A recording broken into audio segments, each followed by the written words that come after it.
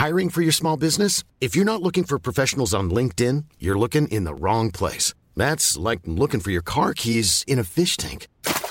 LinkedIn helps you hire professionals you can't find anywhere else, even those who aren't actively searching for a new job but might be open to the perfect role. In a given month, over 70% of LinkedIn users don't even visit other leading job sites. So start looking in the right place. With LinkedIn, you can hire professionals like a professional. Post your free job on linkedin.com/people today.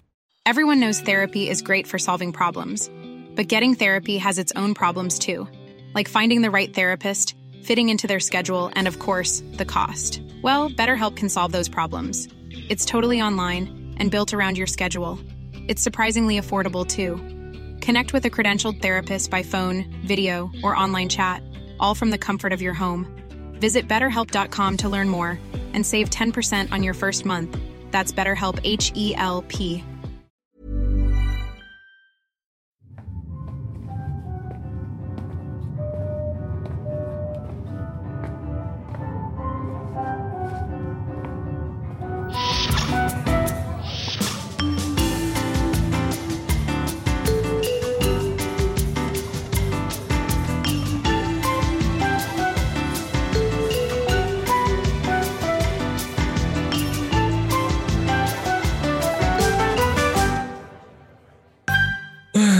Good morning, everyone, and welcome to the TrekCulture podcast. I am one of your two lovely hosts. I am Sean Ferrick. Joining me, as always, is the beacon of sunshine and, in fact, the penumbra to said sunshine as well. It is the wonderful Tom Roberts-Finn. How are you, Tom? Are you well this morning?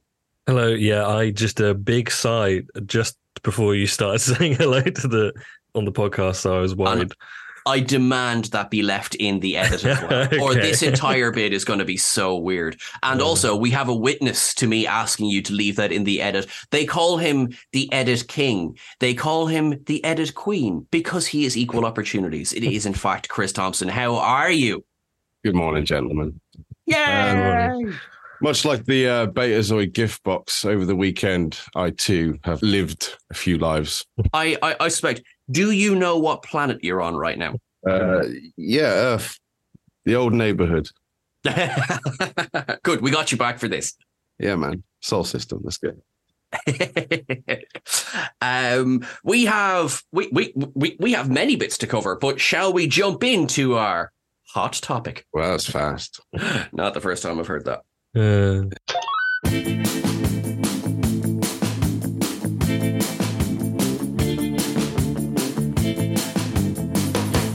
I want to open, before we go anywhere else, I have a couple of, I'm going to say apologies with an asterisk, right? So I have read and experienced Hitchhiker's Guide to the Galaxy, and I absolutely loved it. I have never seen a single frame of Twin Peaks. So to everyone out there who quite correctly said, did you not see these two Easter eggs? For the Twin Peaks one, when people put the side by side of the two scenes, I can only apologize because, it is so clearly that scene from Twin Peaks. I get it now. I get it. And love the fact that when you play it backwards, it is not your time with Bradford Boimler. Love it. I will watch all of the things before the next episode. For the Hitchhiker's Guide, I have less ground to stand on. I'm sorry I missed it. I do love me some fjords too. Okay, that's my rant. What about ye? Did ye enjoy the episode? Well, I grew up with Twin Peaks, so I feel like I should have caught it. I think it needed to go further, maybe have the red curtains in the background for me to really catch it. But beyond the flooring, I didn't really catch the Easter egg there, Sean. So okay, well, I feel a bit better now. Well, I did catch the Easter egg, so nah. No, I'm a big Twin Peaks fan. I started watching it 2017, and then I only finished the second season. Anyone who's watched Twin Peaks second season is quite a slog halfway through, so I only really finished that like a year or two ago. So I think it was more in my brain. When it first came up, I was like, I think they're doing a Twin Peaks thing because of, as you said, the floor, the layout of the room and everything. And then when they started speaking backwards, I went, okay, they are. Which actually for me bumped up the scoring for this for this episode just by one, just because I'm quite a big David Lynch fan, so I was like, yay. I also liked, so it's set on a ring world, this one, right? This episode, it is. which is a big sci-fi trope. Not sure if it's a reference to anything specific. It might be Halo. I have heard tell of this Hello as a video game. Right, no, joking aside, this was like, I am aware of Halo. I know I'm not a gamer, but I am aware of Halo. And yeah, I just got excited with the Larry Niven of it all, because you've got your Kazinti and you've got your ring world. He's Larry definitely Niven. the source. Absolutely. Yeah. I'll give you that much. Yeah. Yeah. I think like in pop culture right now, I think Halo was the prevailing like reference to Larry Niven's ring world. Absolutely. I think I would agree with you and the many, many, many, many, many people who agree with you on that one as well. I think that's right. Plus, I don't know, do you guys watch those videos on YouTube where they do like comparing ship sizes, and like Halo's always the last one they do because it's I'm just going to say Ring World. And I'm just like, I mean, I have seen it several times, but Larry Niven. Well, I was going to bring up the Ring World novels, but I didn't know it was the same writer. My brain just didn't connect those things. So I'm learning something here as well. We're all learning things in this episode, which is quite nice. But no, that's really cool. I didn't know that. And I just edited a video about the Kazinti recently, so I should have known, but I don't retain information while editing videos. I just blankly press buttons. Well, what did we actually think of the episode? Oh, yeah. So, yeah, I enjoyed it quite a bit. I thought I think this season so far has been nicely consistent. We had an amazing intro episode, which was obviously let's belt people around the head with nostalgia, and that's fine. And then we had Mutesy, just been amazing. I thought this was quite good. I think because I liked the three separate storylines. I did kind of like how that worked, because I think the fact that we got as much of a storyline with Freeman and Ransom as we did is a sign that I like that we're getting outside of our core lower deckers. And I like that we're getting more storylines. So overall, I quite liked it. Probably of the three we've watched so far, I might say I would rank them 1, 2, 3, but I did enjoy it. I think this was like perhaps the first time that the let's go to a museum full of Star Trek trinkets was probably a bit lazily contrived. I think like we have this room of all these things that we're in charge of like taking back to wherever. They just happen to be like 20-year-olds from like TNG and DS9. I just think like, well, what three things can we get into what three things can we reference like and have them be pivotal? How can we get them on the ship? Oh, there's just this room that they now have access to. I still love the Easter eggs, man, but like, yeah. I had a similar feeling with this one. I remember like when it was the game from DS9, I was like, okay, like it's starting to feel like it's now this reference, okay. But then when he was in the game and they were doing the Calamari counter, whatever, sure. I was in my head clapping and dancing like a little boy going, I get it. So like it's this weird having your cake and eat it with this show where you're like, okay, maybe do something a bit different, or maybe use a niche reference, or maybe use a reference that doesn't feel like it's just here for the sake of it. But then the reference will happen and I'll go, I get the reference. So it's like, it's this weird battle. I think once you're on board with it, you accept it. Once you're over there sort of like, then you realize, it's just lower decks, man. Go with it. Like, why is the clown on board Voyager that was never in the holograms? Just go with it, man. Like, that's like I love that. So one thing I think I loved about particularly the Chula game is what Lower Decks seems to be going out of its way to take some of the wackier, sillier elements that perhaps were not reviewed too kindly of Star Trek and kind of doing them in nearly a new light or in a let's all have a laugh kind of way.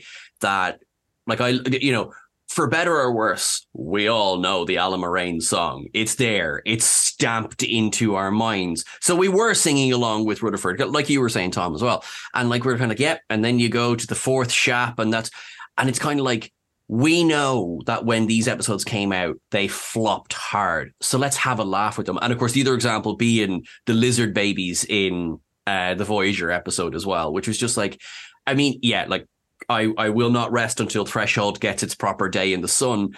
But I just loved, like, let's do the lizard babies, because they were the innocent ones. It wasn't fair that anyone should be mean to those poor lizard babies. They didn't ask to be born. So you want more Threshold? I want them to like stop with the Threshold references. But we already had your salamander from the farm. Oh yeah, of course. And then forgive me that the name has gone straight out of my head, so I'm going to say Jerry. And then we have Jerry. What happened to him? No one really knows. And I thought that was brilliant, And then the scene later on where he's there in a Hawaiian shirt as well, just fantastic. I did find it very funny with him going through the game as quickly as possible, and like doing everything, speed running. Yeah. I had to teach Sean that term. For ups and downs, because as we all know, he's not a video gamer, guys. I am not a video gamer. It reminded me, there's a clip online of comedian Sean Walsh, Sean Walsh. Oh yeah. Yeah, where he's going through the Tate Modern like as quickly as possible, just like storming through, looking at all the paintings, and then going to the next room and looking at all the. It made me think of that, which made me laugh. It was an okay episode. I basically thought it was all right. The things that bumped it up for me were the few references that I really liked, but that only bumped it up a little bit. The rest of it, I was like, this is okay. So there's the Boimler stuff where he's too scared that he's going to have a fatality or something, or an injury during his first mission where he's in charge. So then, because he worries about it, he's doing it himself and causing loads of havoc and blah, blah. And that's fine, but it's such a lower decks thing to do. I'm like, I know what this is. I know the bit you're doing, and it's going to, I get sort of frustrated. I think this is a personal thing as well. When I know that a character's doing a thing that's actually not helping, I end up getting frustrated. So I think it was just a mixture of those type of things in this episode that made me sort of left it as like, okay, that was okay. I think the most enjoyable thing for me, let's say if the introduction of Peanut Hamper was like my most disliked introduction, I think the introduction that they've landed the most is to Lynn, and she won Sean's Latinum Up of the episode, and I just have to agree with him full-heartedly. Like, I'm enjoying Talin so much. Just the deadpan. It's going further than what T'Pring can, if you know what I mean, on Strange New Worlds. Her stuff is amazing. But Talin is just that extra yard or so, I think. Yeah. You just reminded me, sorry. So this will go out on Tuesday, but a happy belated birthday to Gia Sandu, whose birthday it was over the weekend. So brilliant. You just reminded me there. I love that point, because we get so much comedy and seriousness from T'Pring on Strange New Worlds, but even as wild as Strange New Worlds has gone, we're still somewhat limited by the format, whereas on Lower Decks, you can go a bit bonkers, and Tulin is getting to do that. And it's just having that straight-faced character in these wild scenarios. It's just the gift that keeps on giving, It's like I've made the point. We've all made the point several times that having Spock be this comedy character on Strange New Worlds works so well because of the deadpan delivery, and I feel it's that heightened here on Lower Decks when you've got Tulin acting the exact same way they would in, say, a serious episode or whatever, and yet it just works so well. And she gives brilliant advice as well. I love Tulin. Sorry, I'm loving Tulin. Mike Wingman, if you kill off Tulin, we're going to have words. The joke I liked the most this episode actually was a stupid throwaway one, but it made me appreciate the show a lot. It was the combat joke where they're so close to each other that when he tests it, there's feedback like it's a phone. And I just thought, like, there's so many jokes like one after each other, and like that was such a throwaway thing that didn't need to happen. But the writers are like making, there's a lot of effort. And like, I think it's simple but clever doing that sort of joke. So those type of things make me really appreciate the show. They're definitely working to animation comedy rules that I heard of. Like, you have to have like so many jokes like per minute and keep the action moving. And, this was called out in Strange New Worlds as well, how fast they talk in comparison. Yeah. Yeah. Oh my Rather God, how that- slow they talk in the Strange New Worlds universe. And they're incredibly specific references as well. Yeah. It's like there was the gag that I really want to get more to. Just Ransom, the art critic, as well. It's such a throwaway moment, and I just laughed so much. Just a complete lack of form and expression, just so amateurish. And it was just so funny. Sorry, that one really got me as well. This unexpected joke in the middle of all of everything else. We've had 3 seasons of Ransom now, but like for me, season 4, out of all the seasons, he's shining the most in season 4. Yeah, big time. It kind of goes back to the point of like, so far, I know we're only 3 episodes in, but it looks like season 4 is expanding beyond the lower deckers, and maybe that's one of the reasons for the promotion as well, to kind of, there's still lower deckers, but we're outside of the hall, and now all those ensigns have been forgotten about, and someone switched off the lights, and now they're just walking around in the dark, which is something I would totally believe would happen on the Cerritos as well. Towel Guy is just kind of trying to find his way to his bunk the whole time. I think you can like keep the show called Lower Decks and follow them all the way up the command chain, because like after all, like the Cerritos is like the lower deck ship of the fleet. Like Freeman is the lower decks of like Starfleet. Like, let's be real. It's like Freeman. Wise. It's like when Freeman didn't get the invite to the party in an embarrassment of Duplers. Absolutely. It's like, she's a captain. Just, she's just as earned much a it captain now. as anyone else was. Yeah. Yeah, really earned it by now. What did we think of the whole sort of reboot computer section of it? I liked the gag of like, oh no, this is a benevolent world controlling computer. And it was, we need to create a crisis. Here we go. Just like the speed running of Move Along Home, the Chula game there, that new spin on it. It was nice to have the new spin on the computer that needs maintenance storyline. He's not evil, he's benevolent. It's all good. I do like how they do that. They take these sort of like old tropes and they add something new to it, or they spin it in such a way. I just didn't appreciate the different design for the Catan probe. That cost me and Sean a lot of head scratching. It was a clear reference to Inner Light, wasn't it? It was. And to the point where, like, as people listening along will know that I think at this stage we have a nicely symbiotic relationship with Jörg Hillebrand, whether he's aware of it or not. But and we haven't had a screenshot of that being very clearly a reference to something else, which I think only compounds that. Yep, I think we're right. It is an Inner Light reference. But I mean, how long were we like? But it's a different design. It's a different. I'm not sure. I'm not sure. No, but you're right. It beamed an entire life into Gift Box's head. It has to be. That was not a throwaway citation observation for us. I think that nearly was twice the length of the episode itself. We were going through that one. Yeah, absolutely. We were so worried that it was like something obvious. We were going to put this out and be shamed publicly for not catching this. But no, we were looking at all sorts of probes, Tom. I bet you were. All sorts of probes. Ancient Earth probes, cetacean probes. Yeah. Even if it had been like something, if it had been like a Klingon probe. I mean, Tom, you would have known straight away at this point if it was a Klingon probe, right? Because the Klingons are burned into your mind. Yeah, that's actually something I'm going to get to at the end of this episode for a question that someone sent in. I made a short film at college about someone getting anally probed by 2 aliens. Why does this not surprise me? We had to film like a monologue. So it was a monologue of this person talking about how they got home, and their wife's like, "Where have you been?" And he's like, "Oh, you wouldn't believe this." And he just goes into this long story about how he got abducted, and then I got some of my friends to put on like these latex alien masks and stuff, and then one of them nearly passed out because it was during a heat wave and they couldn't breathe and they had to sit down. Oh, it was quite a time. I like that. Just made me think about that. You forget about the stupid crap you've done throughout your life.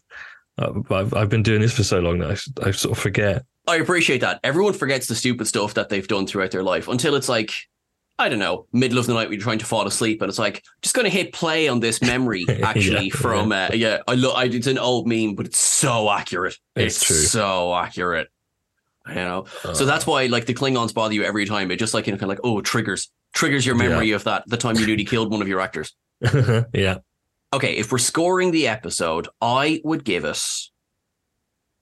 a 6. I enjoyed it. There's bits that really made me laugh. Loved T'Lyn. T'Lyn probably brought it up a whole point for me.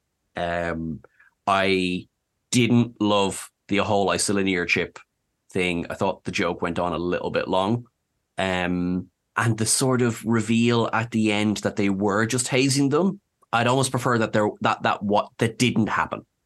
That it actually was something so serious. So that, because that could set up future jobs where it's just like, oh, this is so meaningless. But no, someone's got to clean the cargo pods or something like that. So for me, yeah, it's a 6.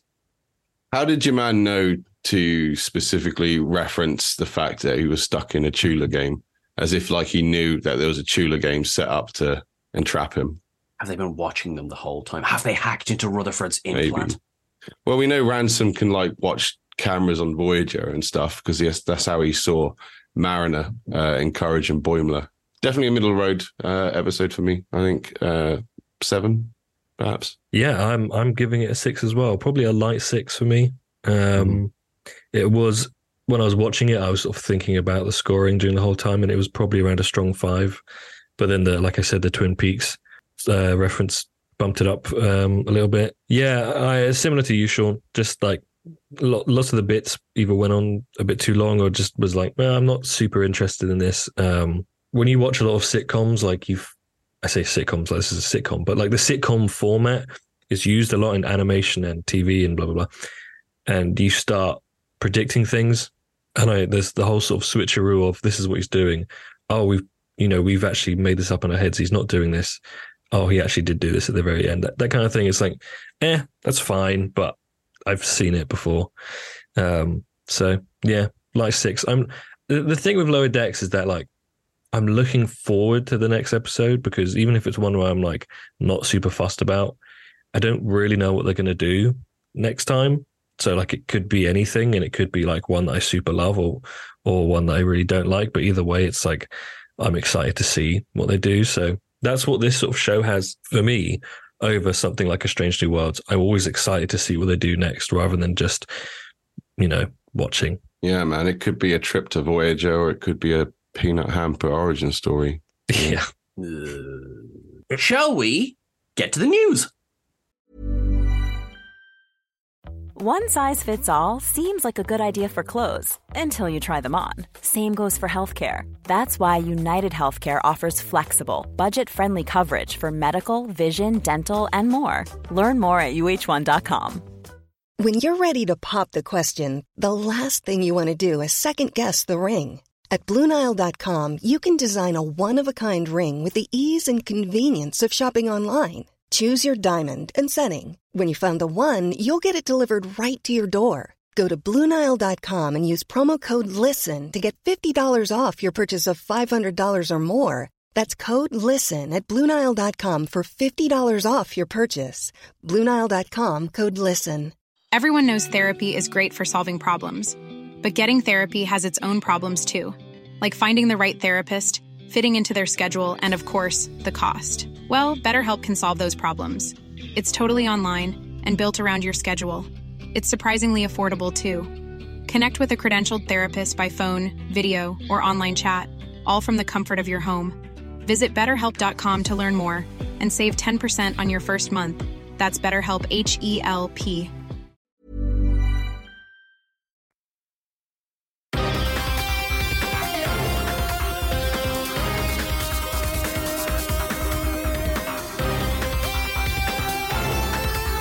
For over 2 centuries, you're listening to the Federation News Network.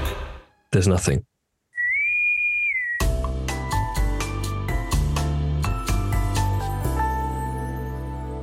So we have a few bits to talk about in terms of Trek. Let's open with people have been asking us about what we're going to do with the very short Treks, whether we're going to do an ups and downs for them. So myself and Chris, I think we've agreed, we're going to wait for them all to release and we'll do an ups and downs for the bunch of them, just because they're so short. That makes the most sense. Yeah. I think so. As of recording, there's been 2 released. So how many are there going to be altogether? I want to say 6. I'm just double checking that now. I always find, I'll say that, put this in the podcast now, that with Trek stuff, that there's no easy way of finding things. It's always like, oh, you have to watch on this site, or it's only going to be up for a bit and then it's gone, or you have to find the information. I wish there was one easy place where everything was always there. What now?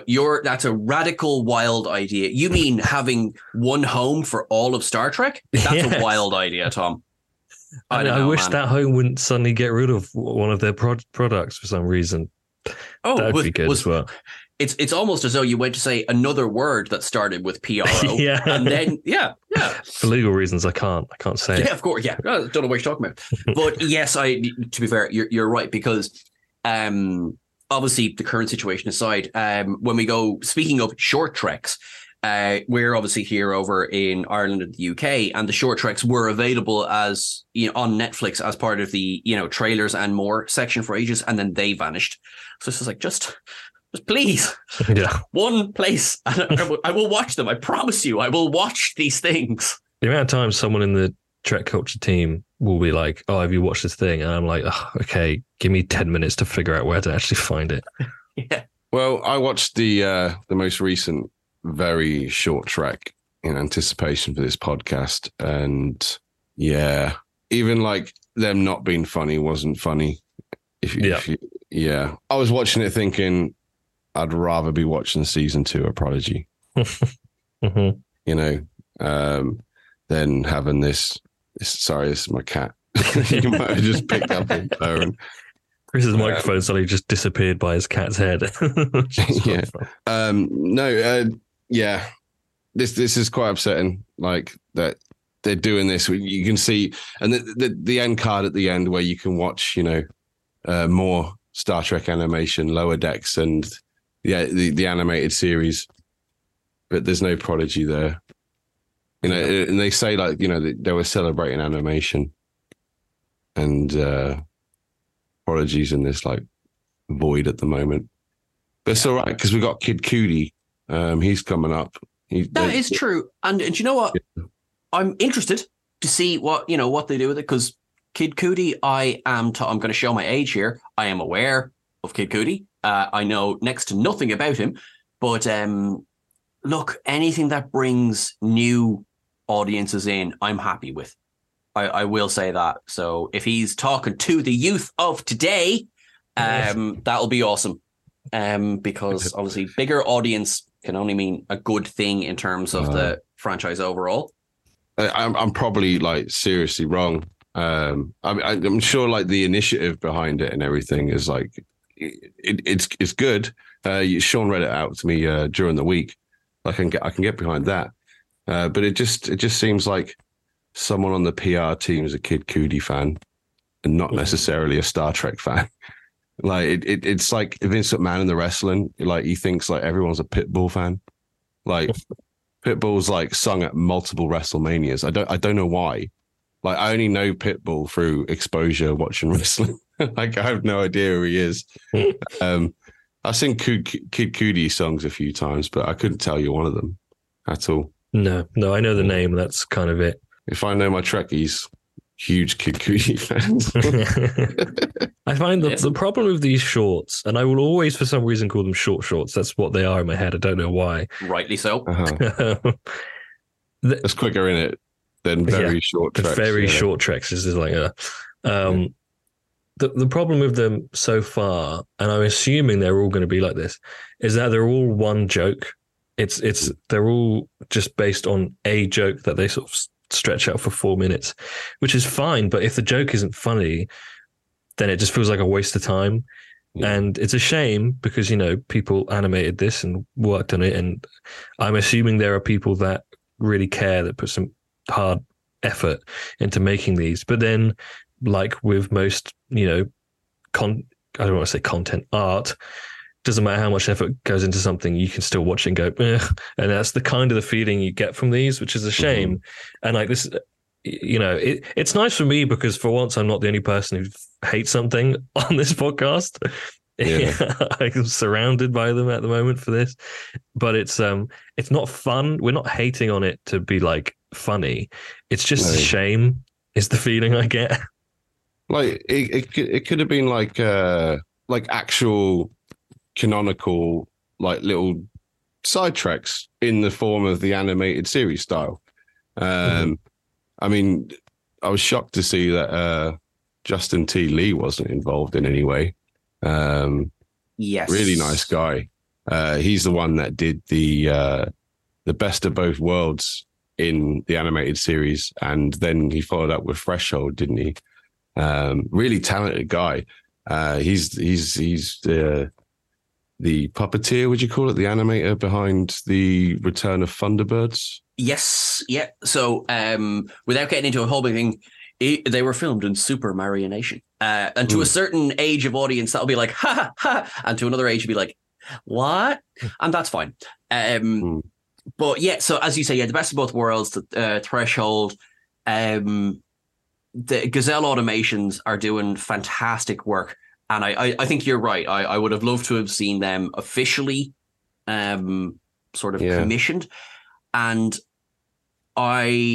it's kind of, if you haven't, please go and check out their stuff. I think a lot of people particularly who'll be listening to this, will have seen their animations of Threshold and Best of Both Worlds. But just if you haven't, go, you'll have a ball. It's really, really fun. It's really enjoyable. And I would love to see them either brought in an official capacity or take over all of the animations of TrekCulture. There, I said it.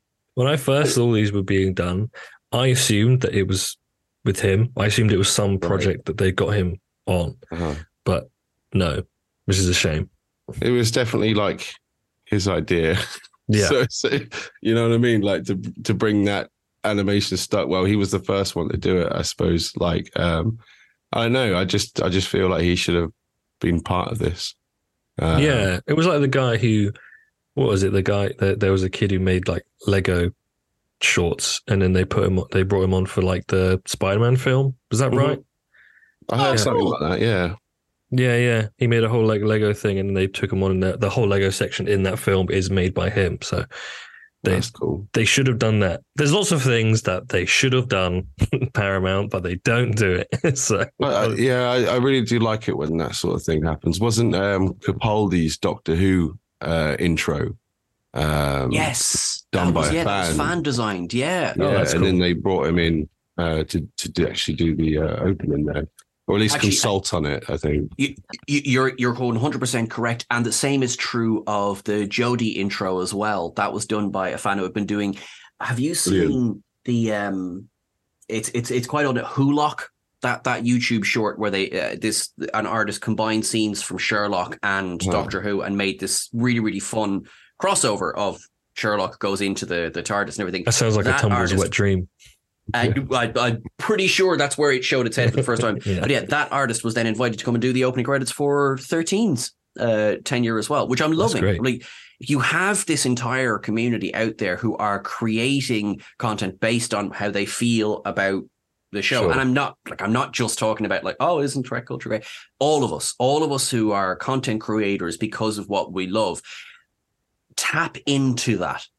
You know, I mean, they have in the past. There's examples like Sean Hargreaves, Bill Krause, of course, Bill Krause recently. Where fans have done something that's like so sort of like absolutely Trek. It has to be canon. You know, everyone wants it to be, and then years later, there's the F on screen. You know, It just seemed obvious to me to get Gazelle Automations and Justin T. Lee involved because their shorts look the business. They look the real deal, man. So that was a bit of a disappointment, coupled with the fact that Prodigy, it does seem a little bit of a rub your nose in it a bit, doesn't it? Yeah. Yes. I don't come on this podcast to be negative, guys. Like, In fairness, Yeah. that's true. Some of the time, but no, I'm kidding. We covered this, so I won't spend too much time on it. But to have an entire section of Star Trek Day praising the animation of Trek, Yeah. to then, and I think I want to be careful about this. CBS is not the one disavowing the existence of Prodigy.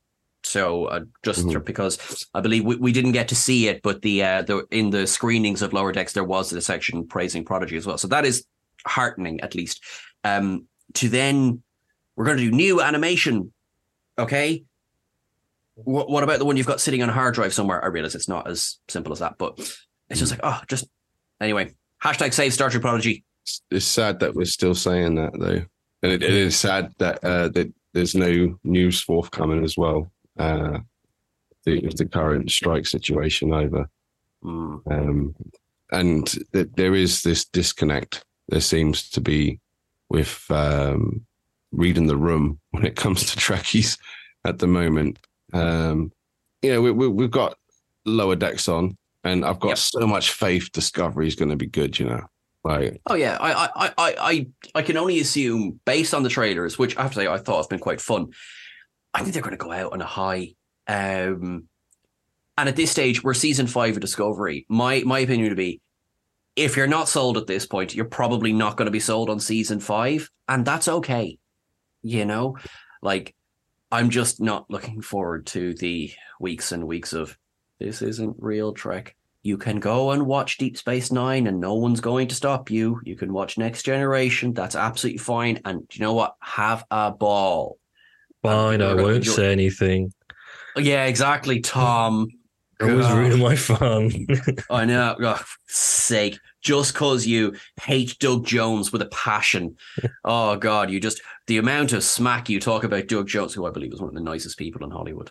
Yeah. I love Doug Jones. I can't even pretend. I think he's great. You can't. He's just like, great.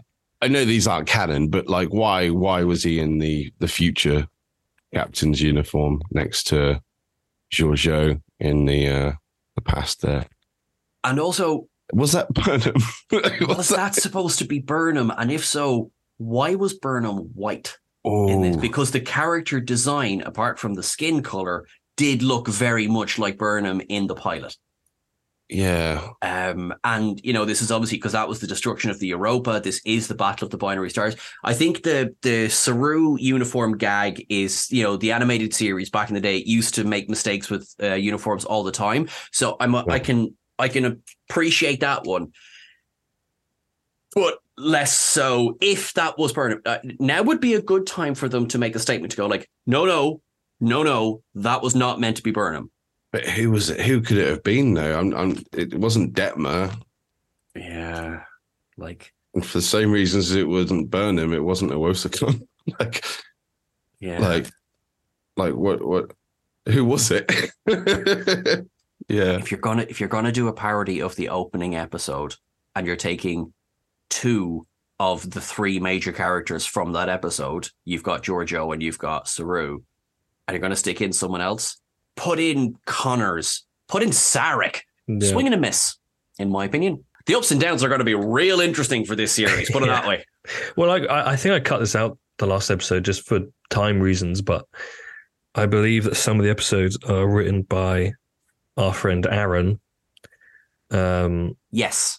And I'm not sure which ones they are, but I am looking forward to them because I trust him, and I feel like he'll probably do a good idea. I think it might have been cooler if instead of these little one gag shorts they're doing, they could have made like a story that was a celebration, kind of maybe even meta within itself of animation of Star Trek, that they broke up into little short bits that, every week we get to see the next thing, kind of like a serial. I like that idea. Yeah, I like that idea.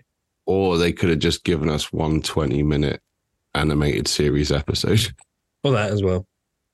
If you add these all up, and they'll be about 20 minutes long, I guess. Yeah, but I'm assuming they're going to want to milk it. So if we're going with the milking it option, that's what I'd do. Yeah. So the next episode is coming out. So this releases Tuesday. The next episode is coming out tomorrow. And then on the 27th of September, the episode Holograms All the Way Down is written by Aaron Walke. Fingers crossed, everyone. Fingers crossed. But as you say, I have the faith. Well, is there anything Trek culture related that we are working on or can talk about? Chris, are we allowed to talk about this yet? Well, I mean, like, it's not set in stone. I mean, you can tell them, I guess, just for being extra special listeners to this podcast. Yeah, go on. You can tease them with it. Okay, cool. So I'm super excited to say this. So and I say this with such love, 753 million people who have sent us messages asking, are we going to do retro ups and downs? So, and actually, we love the idea. Yes is the short answer. The long answer is that the reason it's taken so long is because we're trying to find the best format to do it, because we're not going to do a thing where we go back to the cage and do every episode all the way through. What we're going to do is we're going to pick an episode to start with. We'll probably engage with people online to go, kind of try and gauge interest in what would be maybe the best episode to start with. So that is very much still TBC. And there's a couple of changes we're going to make to the format. Nothing drastic, because you're still going to get your ups and downs episode. So it's not going to be drastically different, but there will be just a couple of things. We'll be very aware of the fact that, it being retro, things will have come out since the release of the episode that we will address in these videos. I think we'll perhaps do polls, Sean. If we'll give them a choice of 4 that perhaps we want to do. We'll run polls, I guess, and see what the most popular choice would be out of the batch. Doesn't mean that we won't do the ones that weren't voted for. We'll get to them because there'll probably be some good ones in there as well. I just want to give Sean bad episodes as well, and not just episodes that he loves, like Sub Rosa. I love Sub Rosa. I'm sorry, it's so flippin' ridiculous.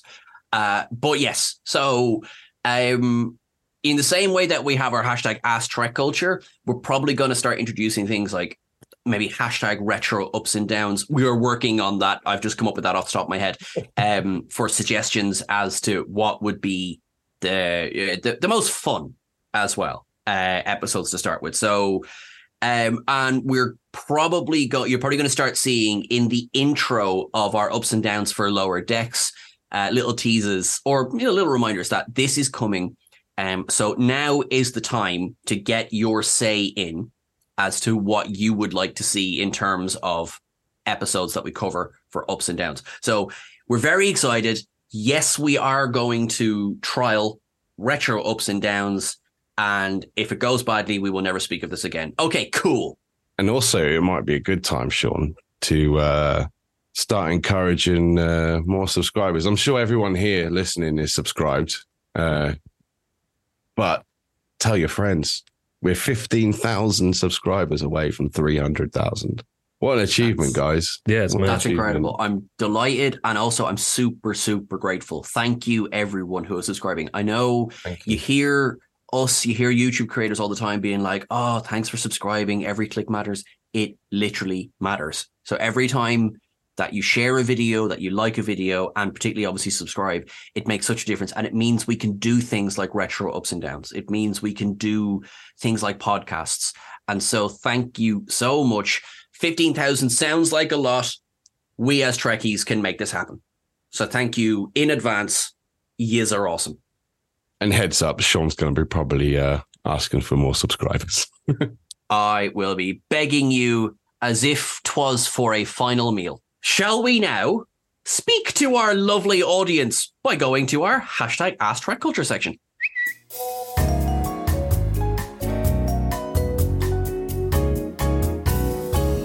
Thank you, everybody, for sending your questions. Remember to use hashtag Ask Trek Culture for future episodes, and we may read your question out at the end of the podcast. I'm probably just going to do one question today, and it's from our good friend at Wayne Voto or Voto. One day he'll tell me how to pronounce that. Hi, Wayne.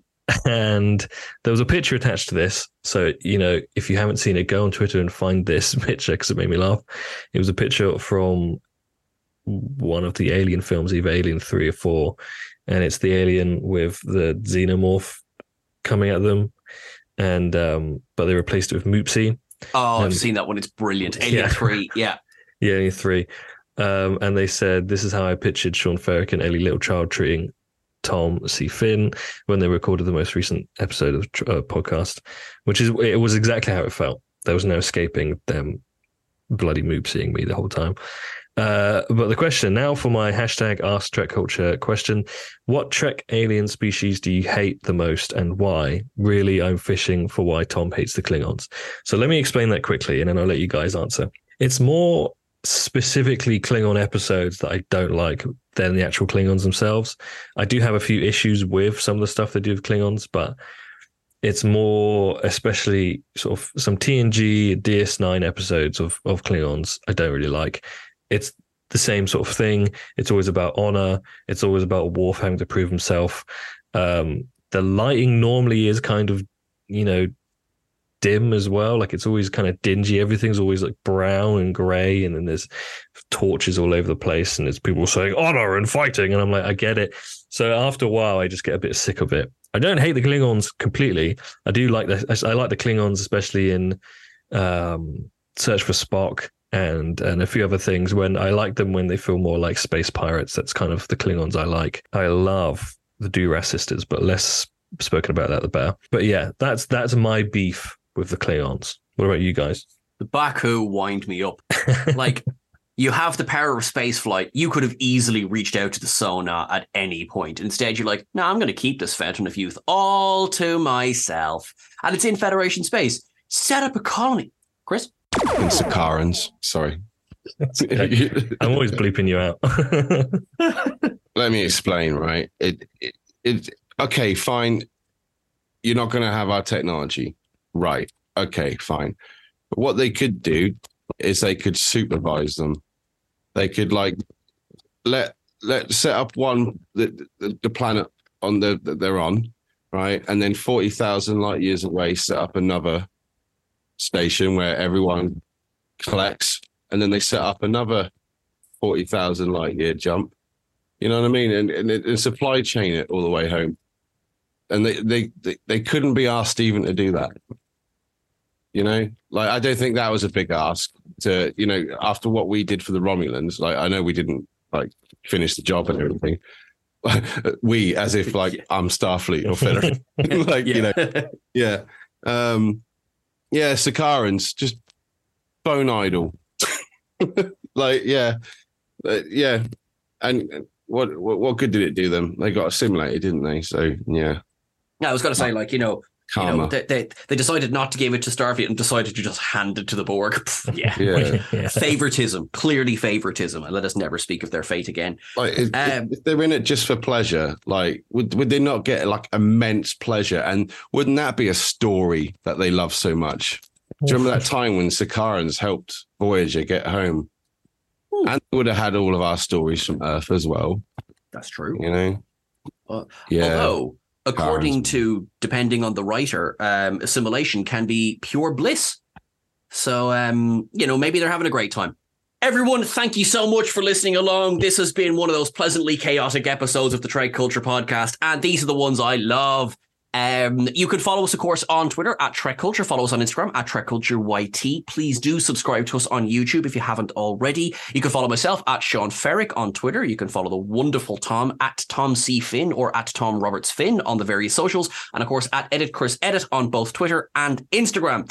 Look after yourselves until we talk to you again. If you don't, we'll come and give you a big old hug because you're wonderful. Make sure that you live long and prosper, everyone. Thanks very much. Bye-bye.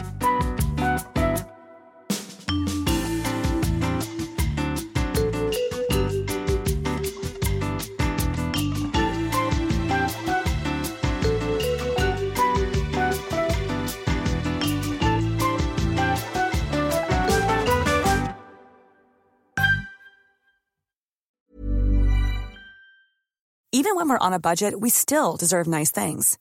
Quince is a place to scoop up stunning high-end goods for 50 to 80% less than similar brands. They have buttery soft cashmere sweaters starting at $50, luxurious Italian leather bags, and so much more. Plus, Quince only works with factories that use safe, ethical, and responsible manufacturing. Get the high-end goods you'll love without the high price tag with Quince. Go to quince.com/style for free shipping and 365-day returns. Hey, it's Paige DeSorbo from Giggly Squad. High quality fashion without the price tag. Say hello to Quince. I'm snagging high-end essentials like cozy cashmere sweaters, sleek leather jackets, fine jewelry, and so much more. With Quince being 50 to 80% less than similar brands.